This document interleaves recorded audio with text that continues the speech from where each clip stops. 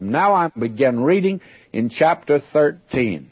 And Abram went up out of Egypt, he and his wife and all that he had, and Lot with him into the south.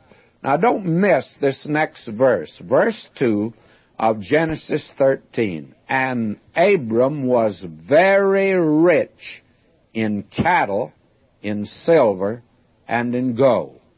Now again I repeat, he was the John D. Rockefeller of that day. And he was a very wealthy man at this time.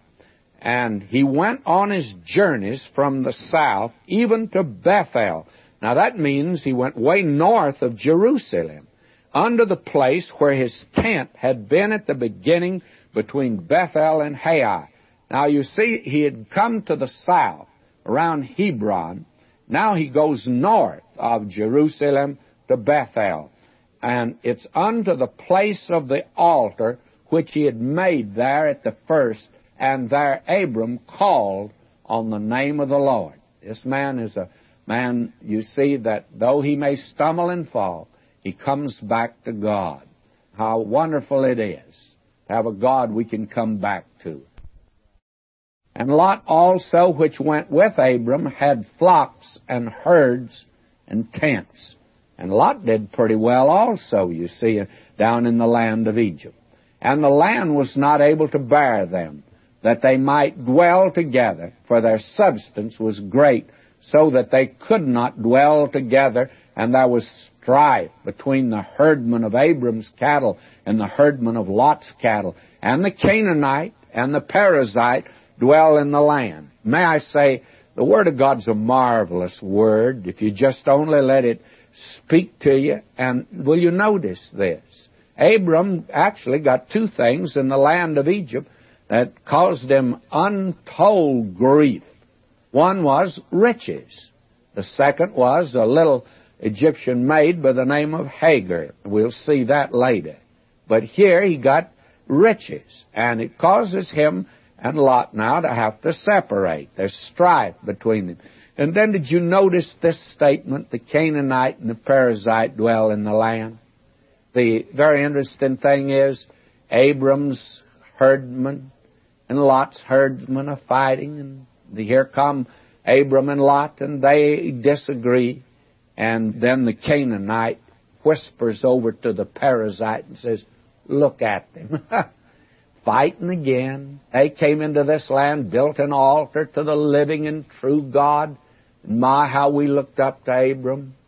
And we thought when he first came here, he was such a wonderful man. And we knew he was honest. We knew he was truthful. But look at him now. Look at the strife they're having. And I don't think the Perizzite and the Canaanite were very well impressed by Abram and Lot at this time. Let me say this to you. May step on somebody's toes. I don't know your town. I don't know where you live, but in your town, if you're like other towns in the town I came from, the Methodists and the Baptists and the Presbyterians, they just didn't get along. And they were fighting. And sometimes in the church today there is these internal fights.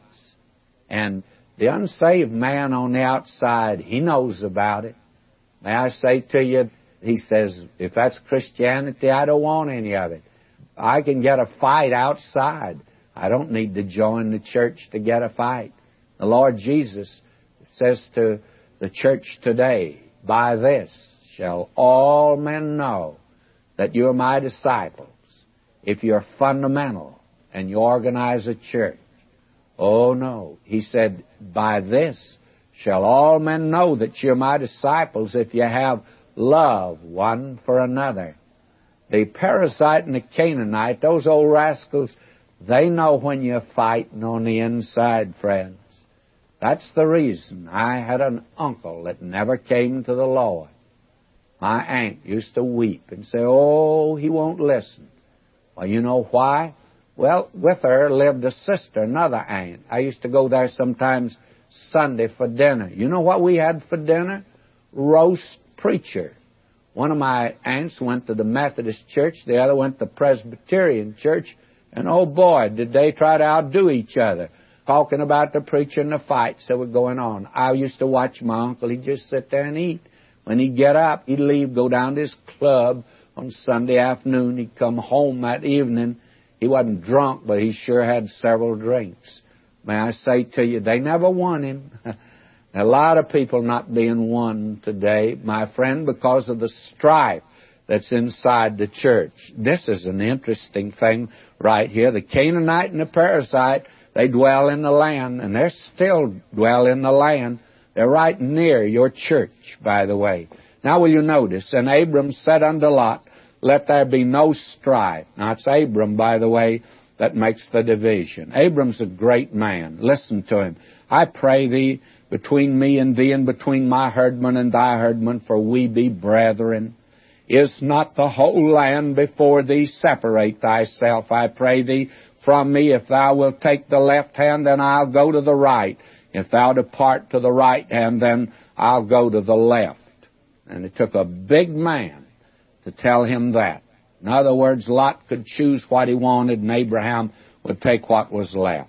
Verse 10, and Lot lifted up his eyes and beheld all the plain of Jordan, that it was well watered everywhere before the Lord destroyed Sodom and Gomorrah, even as the garden of the Lord, like the land of Egypt, as thou comest unto Zoar.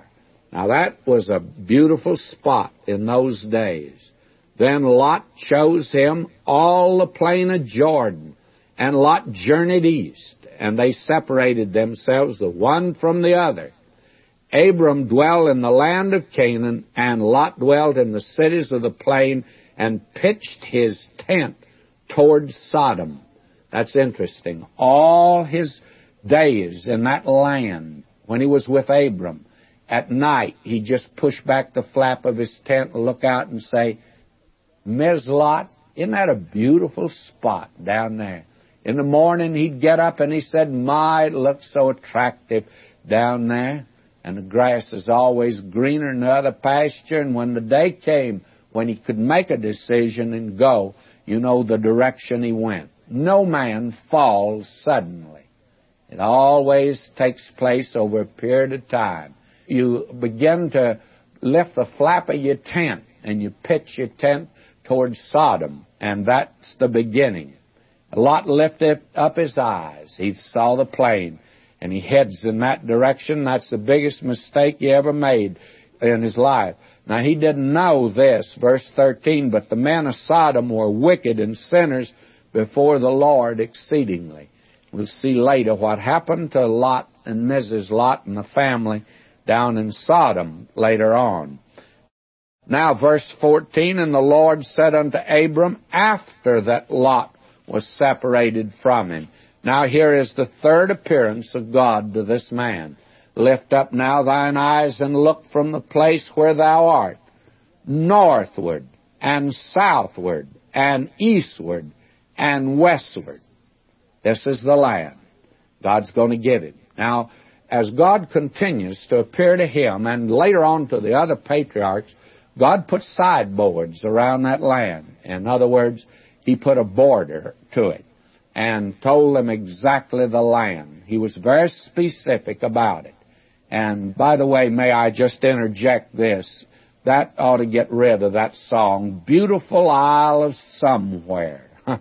If there ever was a song that needed not to be sung at a funeral, that's the one. Beautiful Isle of Somewhere. Can you imagine Abraham now looking northward, eastward, southward, and westward and singing Beautiful Isle of Somewhere when he was standing right in the middle of it?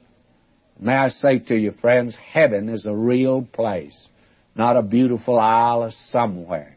Very definite place. The Word of God is quite specific, and those of you that were with us through the book of Revelation know that actually God made it so specific, He put the boundary right around it, and we can know something about it. God does not deal with that which is theoretical, but that which is actual and real. Now God says, and I'll make thy seed as the dust of the earth, so that if a man can number the dust of the earth, then shall thy seed also be numbered. Now you notice what God does for this man. He now labels the land, tells him he's in it. He also confirms again the fact that he's going to have a tremendous offspring, which he has had. Now he says in verse 17, "Arise, walk through the land in the length of it and in the breadth of it, for I'll give it unto thee." And the very interesting thing is that this scroll, Dead Sea Scroll, they called it the Book of Lamech, and it wasn't that at all. And actually, it describes this particular section of Genesis, and here it says Abraham was to walk through the land in the length and in the breadth thereof, and the scroll gives a first-person account by Abraham of the land, just what it was. It was a wonderful land in that day. Now, verse 18, "Then Abram removed his tent and came and dwelt in the plain of Mamre, which is in Hebron, and built there an altar unto the Lord." And here he goes again. He's quite an altar builder. You could always tell where Abraham had been. He left a testimony. They've left a footprint on the moon. They've left a flag up there and a little motto, "We've come in peace." But they didn't leave the Bible, the Word of God. Well, it wasn't done any good anyway, but it reveals the difference in the age and the thinking of the period in which we live today. The important thing to Abraham was an altar to the Lord, and that's exactly what he built. And Mamre means richness, and Hebron means communion. That's a marvelous place to dwell. I think that you can locate that tree where Abraham was, by the way, and the well that's there. I've been there. It's quite an interesting spot between Hebron and Mamre, and that is where Abraham dwelt. And it's a good place to be, in the place of richness and then a place of communion with God. And this seems to have been his home. That's where he's buried today. This is the place that he wanted to go. Now that brings us to chapter 14 of Genesis. And here in chapter 14, we find the first war. And Abraham delivers Lot. And we find the first priest, Abraham blessed by Melchizedek. These are the two great truths that are here. And in one sense, this is one of the most remarkable chapters. Doesn't seem to fit in with the story at all. You feel like it could be left out, that there's a continuity without it. But may I say again, it's one of the most important chapters that we have in the book of Genesis. And we have in this chapter a very remarkable account of two things: the first war and then this first priest, Melchizedek. Now let's come to the first here, because this is extremely important. It came to pass in the days of Amraphel, king of Shinar, Arioch, king of Elazar, Chedorlaomer, king of Elam, and Tidal, king of nations, that these made war with Bera, king of Sodom, and with Bersha, king of Gomorrah, Shinab, king of Admah, and Shemeber, king of Zeboim, and the king of Bela, which is Zoar. That's a very good exercise, as you can see, in pronunciation. But this is a very important chapter. Now we find here that, first of all, this is a historical document. The kings of the east defeat the kings of Sodom and Gomorrah. That's what we have here in the first 11 verses. And for quite a few years, the critical, radical scholars rejected this. They said that these men do not appear in history at all, that they are not in secular history, and that this was a rather ridiculous story. Did you know today that these men have been found on monuments, and they've been found on tablets, and that they did exist? In fact, Amraphel is the Hammurabi of secular history. And note this, because it's very important to get this before us here. This is tremendously significant that we have here. Now we find that there was war, and this is the first war that's mentioned. So you see, mankind began early in making war. And now we find that these were joined together in the Vale of Siddim, which is the Salt Sea. 12 years they served Chedorlaomer, and in the 13th year they rebelled. Now, that was what brought the kings of the east, and they came against Sodom and Gomorrah. Now, this is nothing in the world but a historical record, and I'm not intending to read this verse by verse here, and you probably noticed that we pretty much read the first part of Genesis verse by verse and have dealt with it. That is something I wish we could do for the entire Bible, but there are times when we'll pass over sections, and we're doing that right here. Now, the kings of the east, they come, and they overcome the kings that have joined together around the Dead Sea, the lower part of it. And they're on their way to take back these as captives. Now, if you have a map, and it's nice to have a map in the back of your Bible you turn to, you'll find out they almost went by Abraham's tent in order to leave the Dead Sea, go back up through the Fertile Crescent, and then go back to the land that they came from in the east.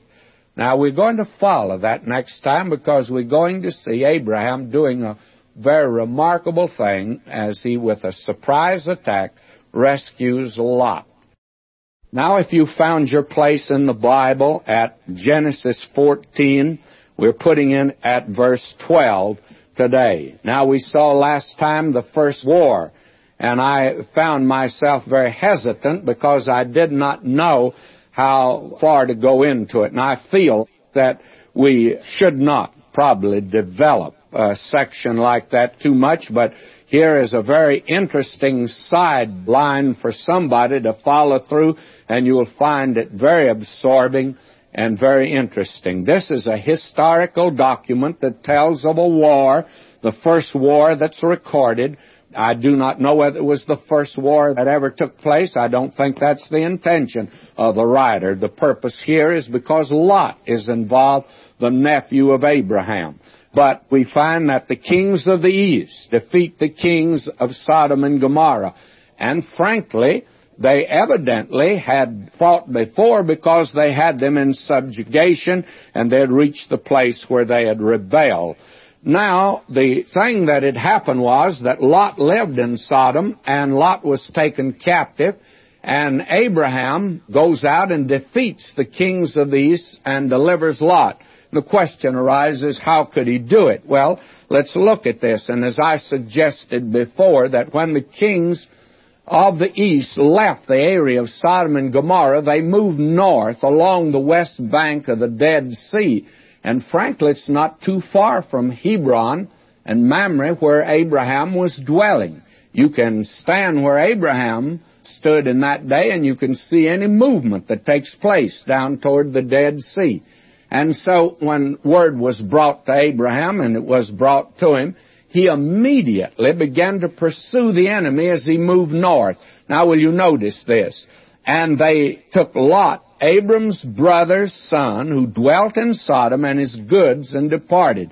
Now, that's Genesis 14:12, and that's the reason this war is significant to the record here. It reveals what Abraham's going to do in connection with his nephew. Now, verse 13, there came one that had escaped, told Abram the Hebrew, for he dwelt in the plain of Mamre the Amorite, brother of Eshcol, and brother of Aner, and these were confederate with Abram. Now, you see, Abram has a group of men that are with him. Actually, they had to stand together in that day because of the pursuit of an enemy or the approach of an enemy. And there was safety in numbers, or they either had to hang together or hang separately. Now, the thing that's startling here to us is this, and it reveals something of the extent of Abraham's possessions. Verse 14 of Genesis 14, "And when Abram heard that his brother was taken captive, he armed his trained servants, born in his own house, 318, and pursued them unto Dan." Dan's up in the north. Now, 318. That gives you some conception of the number of servants that Abraham had. In his own household, he could arm 318. Well, how many did he have that he couldn't arm? For instance, women and children, the old folk. But he could arm 318. Now, he's carrying on, may I say, quite a business in that area, raising cattle and sheep and that type of thing. Now, verse 15, he divided himself. Now, here's the way he did it. He divided himself against them, he and his servants, by night, and smote them and pursued them unto Hobah, which is on the left bank of Damascus. Now, you see, he pursued them all the way north to Damascus. Now, that's quite a stretch. What Abraham apparently did here, he divided his servants, and one group would make an attack from the rear as they were pursuing them. The other group went around, and when the enemy turned to fight the first group, you could see what would happen. He'd come down upon them, and as a result, he was able to get a victory. At least he was able to scatter them so that they fled across the desert and left the people they had captured and the booty. Now, he brought back all the goods, and also brought again his brother Lot and his goods, and the women also and the people. You see, they were taking the women and the people as slaves. Now, Abraham has done a tremendous thing, of course, and he did it because of his nephew Lot. That is it, very definitely, and that's the reason that all of this is mentioned here. And I would say, for this reason and another reason we'll see when we get into the next chapter, Abraham very definitely is not having a chapter put in here that's extraneous. It's along with the life of Abraham and very important. Now, it's very important for what follows. Notice, the king of Sodom went out to meet him after his return from the slaughter of Chedorlaomer and of the kings that were with him at the valley of Shaveh, which is the king's dale. The king of Sodom went out to meet him. Now, someone else is going to come out and meet Abram. And it's a good thing that he did, because the king of Sodom is putting him in grave danger, at least temptation. Now, will you notice, verse 18, "And even Melchizedek, king of Salem, brought forth bread and wine, and he was the priest of the Most High God. And he blessed him and said, Blessed be Abram of the Most High God, possessor of heaven and earth, and blessed be the Most High God, which hath delivered thine enemies into thy hand, and he gave him tithes of all." And I have several questions here, and I'm sure that you do. To begin with, my point is, where in the world did this man Melchizedek come from? He just walks out on the page of Scripture with bread and wine, and he blesses Abraham, and he walks off of the page of Scripture, and that's it. And I wonder where he came from, and I wonder where he's going, and I wonder what his business is. And I find out he's king of Salem, but he's also priest of the Most High God. Now I have another question. How did he find out about the Most High God? Well, he found out somewhere, El Elyon, the Most High God, the creator of heaven and earth. In other words, the living God, the God of Genesis 1, the God of Noah, the God of Enoch. This is the one, not a local deity. And Loophole, in his book on Genesis, says this is strictly a monotheistic conception. And Dr. Zweima, in his Origin of Religion, says this reveals there was monotheism before polytheism. In other words, all man had a knowledge of the living and true God. And Paul said, when they knew God, they glorified him not as God. And what did they do? They became vain, and down they went and began to worship the creature more than the Creator. But here is a man who is high priest, and he's high priest for the world of that day. Now, he had a knowledge of the living and true God. He was a priest of the living and true God. And he comes out and he brings bread and wine to Abraham, and those are the elements of the Lord's Supper. And I wonder what he had in mind. How much did Melchizedek know? Well, Melchizedek is mentioned 3 times in Scripture. We have him mentioned in the 110th Psalm. That's prophetic. Thou art a priest forever after the order of Melchizedek. Now when we get to Hebrews, and he's mentioned several times in Hebrews, and when we were in our 2.5-year program, I dwelt on Melchizedek a great deal, which means we'll dwell on him more when we get to Hebrews again. But let me just say this, that now I know why that nothing is said about his origin. Nothing is said about his papa and his mama. And that's strange, because the book of Genesis is the book of families. It tells about the beginnings of these families. And every time you have a man mentioned that's important here in the line, as this man Melchizedek is, his papa and mama is mentioned. He's the son of so-and-so, or these are the generations of so-and-so. And we don't have the generations of Melchizedek. Why don't we? Well, the writer to the Hebrews makes that very clear. The reason is that he had no father or mother, beginning or ending of days, because later on, the priesthood of Christ in its inception is after the order of Melchizedek. But after the order of service, it follows the order of Aaron in what our Lord did in the service, like the sacrifice of himself and entering the Holy of Holies, which is heaven today. But in his person, our Lord had no beginning or end of days. You see, as king, he's son of Abraham. He's son of David. That's important. Matthew tells us that. But as the great high priest, and that is something important to see in the Gospel of John, in the beginning was the Word, and the Word was with God. But he has no beginning or ending of days as far as creation is concerned. He is the eternal God who came out of heaven's glory, and the Word was made flesh, and we beheld his glory, John says. So what you have here is a marvelous picture of the Lord Jesus Christ, and he brings forth bread and wine. I know now why he does it, because our Lord says, as often as ye eat this bread and drink this cup, ye show forth the Lord's death till he comes. And Melchizedek is remembering the death of Christ here. And on that basis, he blesses Abraham. Blessed be Abraham of the Most High God, El Elohim, the Creator. And this man is the high priest in that day of the world. And the Lord Jesus is the great high priest for the world today. And the Lord Jesus is after the order of Melchizedek, not Aaron here.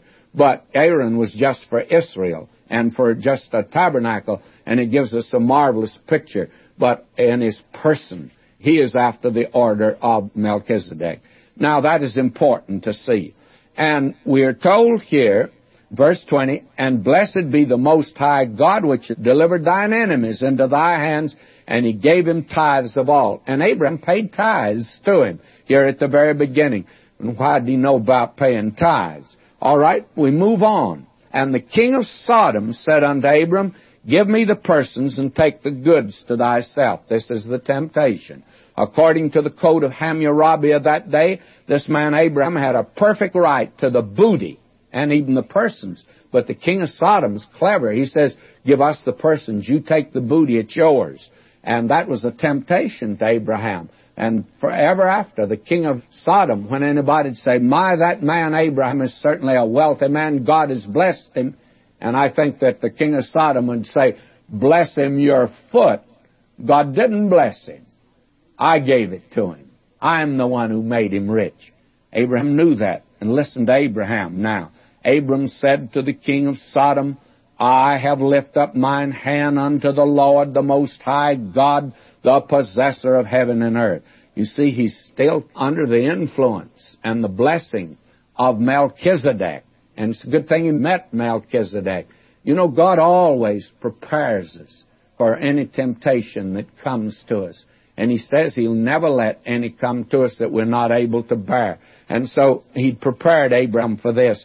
Listen to Abraham now. That I will not take from a thread even to a shoe latchet, a shoestring. And that I'll not take anything that's thine, lest thou shouldst say, I've made Abram rich. You see, Abram, when he started out, he made a covenant with God. He said, oh God, I'm not entering this war in order to get booty. I'm not after possessions. I want to restore and recover my nephew Lot, and permit me to do that. And God permitted him. And now Abram tells the king of Sodom, this is a witness to the king. He said, I worship the living and true God, and I've taken an oath. I wouldn't take anything, and you can't make me rich. I won't even let you give me a shoestring or a piece of thread, because even if you did that, you'd run around and say you made me rich, but you didn't. If I get rich, God will have to do it, of course. Now will you notice verse 24, save only that which the young man have eaten, and the portion of man which went with me, Aner, Eshcol, and Mamre, let them take their portion. Now these others, they have a right to it. They can have it, but I'm not taking anything. The young men that were with me, what they ate, they're not to restore that to you, because actually that is their pay. Their pay for serving you and for delivering you. But for me, you won't give me a thing.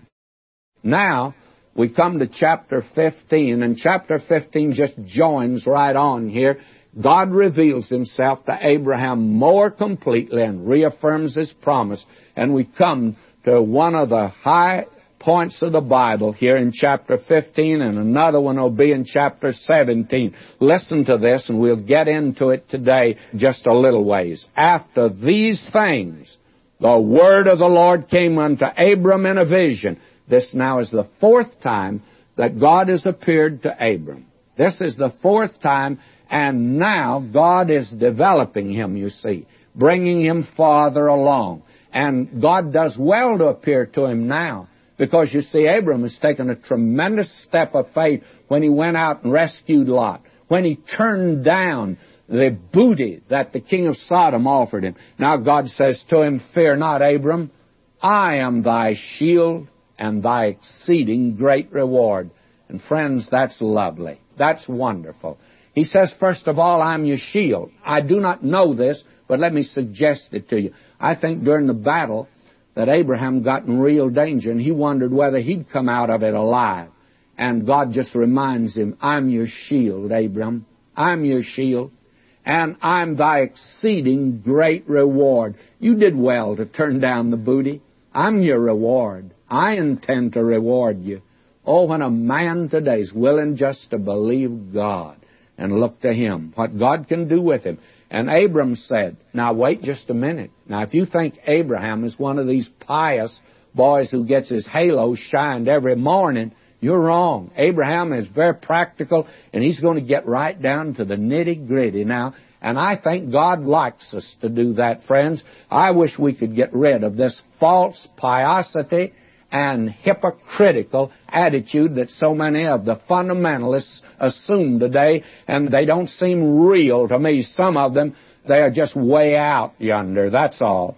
Now will you notice this man Abraham, and this is quite wonderful. Abram said, Lord God, what wilt thou give me, seeing I go childless, and the steward of my house is this Eliezer of Damascus? What he's saying to God is this. He's saying, I don't want more riches. I don't need that. The thing that's on my heart is, I'm childless, and I want a son. You have promised to make me a father of nations, and my offspring would be as numberless as the sand on the seashore, and I don't even have a child or a chick around anywhere. And according to the law of that day, the code of Hammurabi, Eliezer, his steward, his head servant, he had an offspring, and in time he would inherit if Abraham didn't have one. And Abram said, behold, to me thou hast given no seed, and lo, one born in my house is mine heir. This boy is born in my house. And behold, the word of the Lord came unto him, saying, and you know God's practical when a man will be practical with him. This shall not be thine heir, but he that shall come forth out of thine own bowels shall be thine heir. I'm going to give you a son, Abraham. I'm going to give you a son. Now God took him by the hand, brought him forth, and it was night. You say, how do you know it's night? Well, let me read. Verse 5 of Genesis 15. And he brought him forth abroad and said, Look now toward heaven, and tell the stars, if thou be able to number them. And he said unto him, So shall thy seed be. This is remarkable, friends. God said to him, first, your offspring will be as numberless as the sand on the seashore. And now he says as numberless as the stars in heaven, and it had to be night for Abraham to see the stars. Now, this man Abraham actually has two seed. He has a physical seed, and that's the nation Israel. He has a spiritual seed, and that's the church. How do they become a spiritual seed? By faith. Paul told the Galatians, you're the sons of Abraham. How? By faith in Jesus Christ. You're not in a natural line. I had the privilege of speaking to a group of very fine young Jewish men many years ago, young men, in Nashville, Tennessee. And I had known some of them before I was saved, had been very close friends of them. And they invited me to speak. And I spoke to them on the glories of the Mosaic Law, and that the fulfillment of it was in Christ.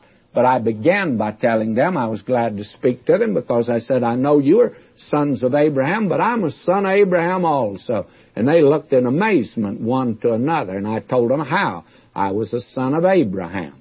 There are these two seed that we have before us, and this is a very wonderful thing. And now notice what it says here, verse 6, he believed in the Lord, and he counted it to him for righteousness. Now next time, I'm going to develop this. This is one of the greatest statements in the Scripture. Abraham just believed God, that's all. And that was counted to him for righteousness. Now, Abraham does something that is quite interesting. And he said unto him, I am the Lord that brought thee out of Ur of the Chaldees to give thee this land to inherit it. And he said, Lord God, whereby shall I know that I shall inherit it? In other words, Abraham's a very practical man again. He believes in dealing with reality, and I think we need to do it today. We need reality today in our lives, in our Christian life. And friend, if reality is not in your life, there's nothing there. Many people just play church today. Now, will you notice what Abraham says? Abraham says, how shall I know it? And you know what God's going to tell him? To Abraham, I'm glad you asked me, because I'm going to meet you down at the courthouse, and I'll go before a notary public, and I will make real this contract that I'm making with you, and you are going to have a son. And I will make a contract with you, and so you meet me down there, and I'll sign on the dotted line. Now, there's somebody going to say to me, or write me and say, look here, Dr. McGee, I've been following you along in Genesis, and so far you've been sticking to the text, but you surely have departed here, because it says nothing about God meeting him down at a courthouse and nothing about going through a notary public. Well, friends, may I say to you, according to the law of that day, that's exactly what God said to Abram, and we're going to see that next time. Now we come today to verse 6, and I'd like to read it here in the 15th chapter. And he, that is Abraham, believed in the Lord, and he counted it to him for righteousness. Now here is one of the great chapters of the Bible, and this is one of the great verses of the Bible. You'll recall that God appeared to Abraham after his victory over the kings of the east, and God had protected him. I'm your shield and your exceeding great reward. And this man Abram is a little disturbed. He asked about the fact that he doesn't have a child. One born in his house is the one that will inherit and be in the line. And God took him by the hand. It was night, and led him out and said, look yonder toward the stars. If you can number them, well, you could number your offspring. He couldn't number the stars. He could see approximately about 4,000, but there probably were over 50,000 in that area where he was looking. He couldn't number them. He couldn't number his offspring. You couldn't today. Now, Abraham believed God. Actually, what it means is Abraham said amen to God. God says, I'll do this for you. And Abraham said to God, I believe you. Amen. I believe it. And that was counted to him for righteousness. Now, this is so important that we need to make a check on this. Paul used it. For instance, you have him in the 4th chapter of Romans. Paul quotes this verse. And let me read that, beginning with verse 1 of the 4th chapter of Romans. What shall we say then that Abraham our father, as pertaining to the flesh, hath found? Or let me change that reading. Abraham has found as pertaining to the flesh. I think that brings out the meaning better. For if Abraham were justified by works, he hath whereof to glory, but not before God. For what saith the Scripture? Abraham believed God, and it, that is, his faith, was counted to him for righteousness, for that's what it was not, but that's what God counted it. Now to him that worketh is the reward not reckoned of grace, but of debt. Now, if you can work for your salvation, then God owes it to you.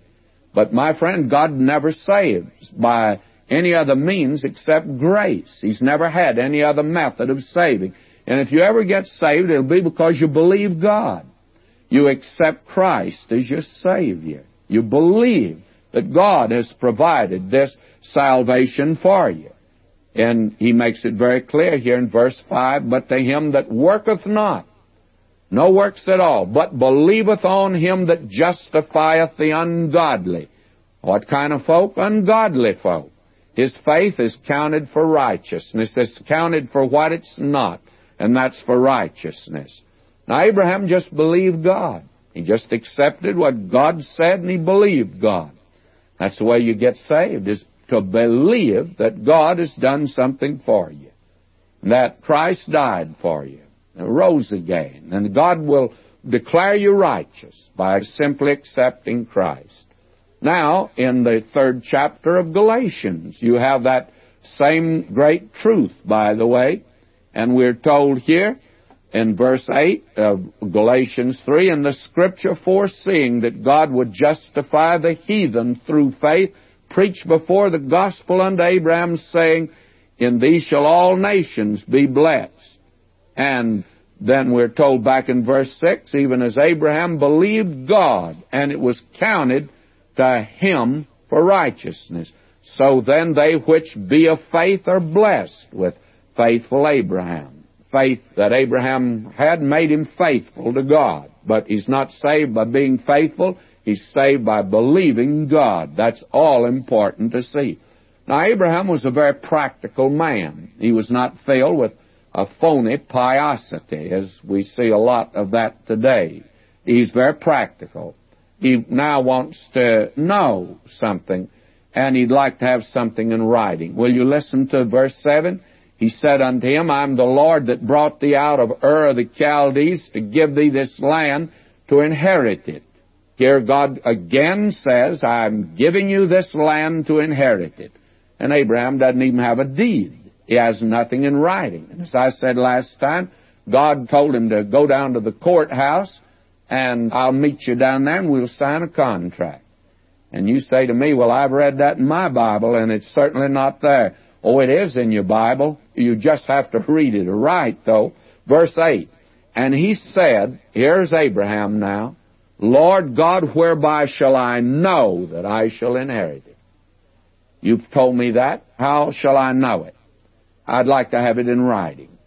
Now, here's what God said do. And he said unto him, take me an heifer of 3 years old, and a she-goat of 3 years old, and a ram of 3 years old, and a turtle dove, and a young pigeon. And he took unto him all these, and divided them in the midst, and laid each piece one against another, but the birds divided he not. Now the thing that God said for him to do is that you get a sacrifice. You get a heifer, she-goat, a ram, and you divide them down the middle. That is, split them right down the middle, put one half on one side, one half on the other. Turtle doves you don't divide. You put one turtle dove over here, one over there. Now, when men made a contract in that day, that's the way they made it. They would fix a sacrifice like this, and the two men who were making a contract, if one man agreed to buy sheep from the other one, the party of the first part joins hands with the party of the second part, and then they state their contract. One says, this I agree to do. The other says, then I'll pay you so much. They join hands and walk through that. Now that, in that day, corresponded to going down to the courthouse and signing before a notary. That's exactly what took place. Now, you'll notice that Abraham got everything ready according to what God wanted him to do. Notice verse 11. When the fowls came down upon the carcasses, Abraham drove them away. This is sure a very human scene. If you'd been there, you would have probably have seen all this display of the sacrifices, and you had known the custom of the day. I probably ought to turn and read from Jeremiah 34:18, for here you have a reference to this custom that was prevalent in that land, not just among these people, but all other peoples in that day. And here's a reference to it. I'm reading Jeremiah 34:18. And I will give the men that have transgressed my covenant, which have not performed the words of the covenant which they had made before me, when they cut the calf in twain and passed between the parts thereof. You see, this was the method in that day of taking the sacrifice and dividing it, and the men then make the contract. Now, Abraham gets everything ready, and while he's waiting for the Lord, why, the fowls of the air come down, the buzzards, the crows, and all other carrion. And Abraham's there shooing them away. They were ready to swoop down. And you would say, well, Brother Abraham, apparently the one you're making a contract with hasn't shown up. And he said, no, hasn't. Says, I guess he's late. No, Abraham says, I don't think he's late. He just told me to get things ready and that he'd be here and make the contract. Now notice what happened. When the sun was going down, a deep sleep fell upon Abram, and lo, a horror of great darkness fell upon him. Now this is the thing that took place. Abraham is paralyzed in sleep and put aside. Now that seems very strange that God would paralyze him in sleep when he's supposed to be making a contract. This is an unusual contract. God is going to go through because God's promising something, and Abraham's not going to go through because Abraham's not promising to do a thing. He just believed God. That's all. My friend, that's exactly what took place 1900 years ago. God the Father so loved the world that He gave His only begotten Son, and the Son agreed to come to the earth and die for the sins of the world, your sin and mine, that whosoever believeth in Him might not perish, but have everlasting life.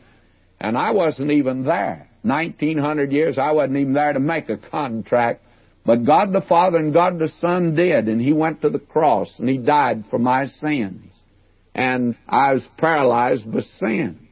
I couldn't promise anything. You couldn't either. Abraham's not going to promise anything. Suppose that God had said to Abraham, Abraham, if you'll just promise to say your prayers every night, I'm going to do this for you. And suppose Abraham forgets to do this and doesn't pray one night. Well, the contract is shot. It's broken. And therefore, God doesn't need to make His part good.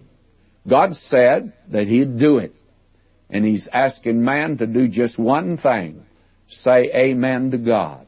You believe it. Believe what God has done. Friends, that's salvation. And it's to believe God. Years ago, a dear little Scotch mother, her son had gone away to Glasgow to college, and he came back rather an unbeliever. And she was talking with the boy, and telling about how wonderful God was and that she was sure of her salvation. Well, he had become skeptical, and he was a little provoked, and finally said, "How do you know you're saved?" Why, he said, "Your little soul doesn't amount to anything." And he began to compare her to the vastness of the universe and said, "God could forget all about you, and you can't be sure." And she never said anything. She just kept serving the boys breakfast. And finally, when she'd finished, she sat down with him, and she said, "You know, son, I've been thinking about it. Maybe you're right. Maybe my little soul doesn't amount to much. Maybe the vastness of God's universe would mean He wouldn't miss me at all. But says, says if He doesn't save me, He's going to lose more than I'm going to lose." And he says, "What do you mean?" "Well, just as you said, my soul doesn't amount to anything. I wouldn't lose much. But He's going to lose His reputation." He promised to do it. He agreed to do it, that whosoever believeth in Him might not perish, but have everlasting life. Friends, God's the one went through. God made the contract. And He said unto Abram, "Know of a surety that thy seed shall be a stranger in a land that's not theirs, shall serve them, they shall afflict them 400 years. In the Scripture, it's predicted these people would be put out of the land 3 times. This is the first one. It's also predicted they'd return back to the land. They did from this one. Later on, it was the Babylonian captivity. They were carried into captivity, they returned. At 70 A.D., Jerusalem was destroyed, and again they were scattered. They have never returned from that, but it's predicted they will come back someday. Now God says, "Also that nation whom they shall serve will I judge, and afterward shall they come out with great substance." And they did. "And thou shalt go to thy fathers in peace. Thou shalt be buried in a good old age." Abraham would not live to see it, of course. Verse 16, "But in the 4th generation they shall come hither again, for the iniquity of the Amorites is not yet full." God says, "I can't put you in this land now, because I love Amorites too, and I want to give them a chance to turn to me." And God gave them 400 years. That's a long time, is it not, to see if they wouldn't turn to Him. And the only one that turned to Him in that land was that Canaanite. You remember Rahab the harlot. She turned to God. She believed Him. And that's all God asked you to do, is to believe Him. But He gave the Amorites all this opportunity. It came to pass, when the sun went down, it was dark. Behold, a smoking furnace and a burning lamp that passed between those pieces. Both of those speak of Christ. The furnace speaks, of course, of judgment. The lamp speaks of Him as the light of the world. In the same day, the Lord made a covenant with Abram, saying, "Unto thy seed have I given this land, unto the river of Egypt, unto the great river, the river Euphrates." And God now marks out the land. By the way, what did Abraham promise to do? Nothing. He believed God. God will save you. Saves you by grace, by believing what He's done for you. Now, we come to chapter 16, and I must confess that you almost wish chapter 16 wasn't in the Bible, that God had left it out. Because after Abraham rose to the heights here, well, you would say, well, believe me, he's certainly treading on high places now. But he's not perfect. We see the lapse of this man's faith here relative to Sarah and Hagar, the Egyptian maid. Now let me read chapter 16, verse 1. "Now Sarah, Abram's wife, bare him no children. She had a handmaid, an Egyptian, whose name was Hagar." You see, he got 2 things down in the land of Egypt that really caused him trouble. Wealth was one thing, and this little Egyptian maid he got down there. "And Sarah said unto Abram, Behold, now the Lord hath restrained me from bearing. I pray thee, go in unto my maid. It may be that I may obtain children by her. And Abram hearkened to the voice of Sarah." Now, the thing that this woman has suggested was the common practice of that day. When a wife couldn't bear a child, there was the concubine. And that was common practice of that day. But don't say God approved this. God did not approve of this at all. This was Sarah's idea, and frankly, it was not contrary to the custom of the day. And Abram listened to her. It looks like he's surrendering his position as head of the home here. and he followed her suggestion. And Sarah, Abram's wife, took Hagar, her maid, the Egyptian, after Abram had dwelt 10 years in the land of Canaan, and gave her to her husband, Abram, to be his wife. Now, this little Egyptian maid becomes a concubine, and this is not according to God's will. God's not going to accept the offspring at all. He didn't. He wouldn't. Why? Because it was wrong. Don't say God approved this. All that you can say is that this is in the record because this is a historical fact that took place. Now we read, he went in unto Hagar, she conceived, and when she saw that she had conceived, her mistress was despised in her eyes. You can see, she said, I've mothered a child of Abraham, and Sarah couldn't do it. She looked down on Sarah, you see. And now notice verse 5, and Sarah said unto Abram, my wrong is upon me. Now look, don't go by that. Don't say that God approved of this. He didn't. God says this is wrong. Now Sarah sees that she's done wrong. My wrong be upon me. She's wrong, my friend. And I have given my maid into thy bosom, and when she saw that she had conceived, I was despised in her eyes. The Lord judge between me and thee. God doesn't approve of it. God will not accept this, and it's going to be a real heartbreak to old Abraham. But you see, they're not really trusting God as they should. After all, Abraham at this time is 90 years old. Sarah's 80. I think they'd come to the conclusion that they were not going to have a child. I'm of the opinion that probably Sarah could rationalize and say, well, I think maybe this is the way God wants us to do it, for this is the custom of the day. And it was the custom of that day. But it's contrary to God's way of doing things. You know, we get the wrong impression if we think just because it's in the Bible, God approves of it. And the only thing that's inspired is that it's an accurate record. But there are many things God does not approve of that are recorded in His Word. This happens to be one of them. But we'll have to wait till next time to pick up our story. Now, as we come back to this 16th chapter, we see here another one of the tests of Abraham in which he failed. You have here the unbelief of both Sarah and Abraham and the birth of Ishmael. This is certainly a letdown after the wonder of the last chapter. It really is something that is quite disturbing. And will you note now, as we come to chapter 16, Sarah suggested to Abram, Hagar, the maid, in view of the fact she could not have a child, and at least had not had one, and that, may I say, would be according to the law of that day. The moral implications that you and I read into this are not quite here in the historical record. That does not mean that God does not approve of it, because He doesn't. He'll make that quite evident. But Abraham and Sarah were brought up in Ur of the Chaldees, in which this was a common practice, and the moral angle is not the thing that for them was so terrible. The thing that was terrible, they just didn't believe God. And that is the thing that's the opposite today. The sin that they committed, and it was a sin, God treated it as such, by Abram taking Sarah's maid Hagar, that was a sin.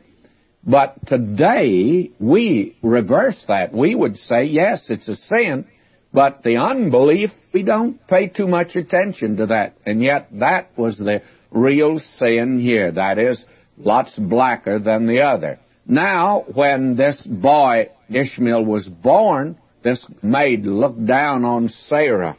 Sarah realized she had done wrong. And we read in verse 6, But Abram said unto Sarah, Behold, thy maid is in thy hand. Do to her as it pleaseth thee. And when Sarah dealt hardly with her, she fled from her face. Now she took off. She ran away. And it would probably have meant death to her, and certainly to the child. And so the angel of the Lord, and again, I'm inclined to believe the angel of the Lord here is none other than the pre-incarnate Christ. And it's the picture of Him. He's always out looking for the lost. And the angel of the Lord found her by a fountain of water in the wilderness, by the fountain in the way of Shur. She had gotten a pretty good ways from home here. And he said, Hagar, Sarah's maid, whence camest thou? And whither wilt thou go? And she said, I flee from the face of my mistress Sarah. And the angel of the Lord said unto her, Return to thy mistress, submit thyself under her hands. And the angel of the Lord said unto her, I will multiply thy seed exceedingly, that it shall not be numbered for multitude. Now you find when you get to the 4th chapter of the epistle to the Galatians that Paul uses this as an allegory, as he tells us. That's what it is. And he speaks of Hagar and her offspring as being Mount Sinai, where the law was given and the legality of it and the bondage of it. And he speaks of Sarah, the one that is free. The thing is that the one that belonged to Abraham actually was Sarah. That was his wife. And a great many today want to take on something different. They want to get under the law. Well, my friend, we've been joined to Christ. The church has been espoused to Christ, Paul says, as a chaste virgin, and will someday be the bride of Christ. Now, may I say to you, you don't want to take on the law. That's another one that you and I just don't need. That's like Hagar. That's the point that Paul's making over in Galatians here. Now, this is going to be a great sorrow, not only to Sarah, it's already that to her, but it's going to be a greater sorrow even to Abraham later on. Verse 11, the angel of the Lord said unto her, Behold, thou art with child, shall bear a son, shall call his name Ishmael, because the Lord hath heard thy affliction. He'll be a wild man. His hand will be against every man, and every man's hand against him, and he shall dwell in the presence of all his brethren. Have you looked at this verse in light of about 4,000 years of history out there in the Middle East and what's going on out there today? He's a wild man. That's been the story of those Bedouin tribes of the desert down through the centuries. And it's a fulfillment of the prophecy that God gave. These are offspring of Ishmael. And they'll tell you out there that they are sons of Ishmael. They are sons of Abraham, but also they are sons of Ishmael, and they go to Abraham through Ishmael. Now, verse 13, And she called the name of the Lord that spake unto her, Thou God seest me, for she said, Have I also here looked after him that seeth me? Now, how gracious God is to her. It's not her sin. So God very graciously deals with her. And I believe firmly that the angel of the Lord here's none other than the pre-incarnate Christ, gone out to seek the lost again. He's that kind of a shepherd, and he brings to her this good word. And she called the name of the Lord that spake unto her, Thou God seest me. Now that is something new to her. She did not realize that. You see, they did have a very primitive idea and conception of God. For she said, Have I also here looked after him that seeth me? And she's overwhelmed by the fact that she's seen of God. Now that doesn't seem to be very impressive to us today, because we have a higher view of God than that. But wait just a minute. We probably come just as far short of really knowing about God as she does. You see, it's difficult for a little finite man to conceive of the infinite God.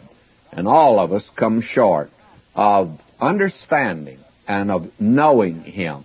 I think that's a theme that will engage us throughout the endless ages of eternity, is just coming to know God.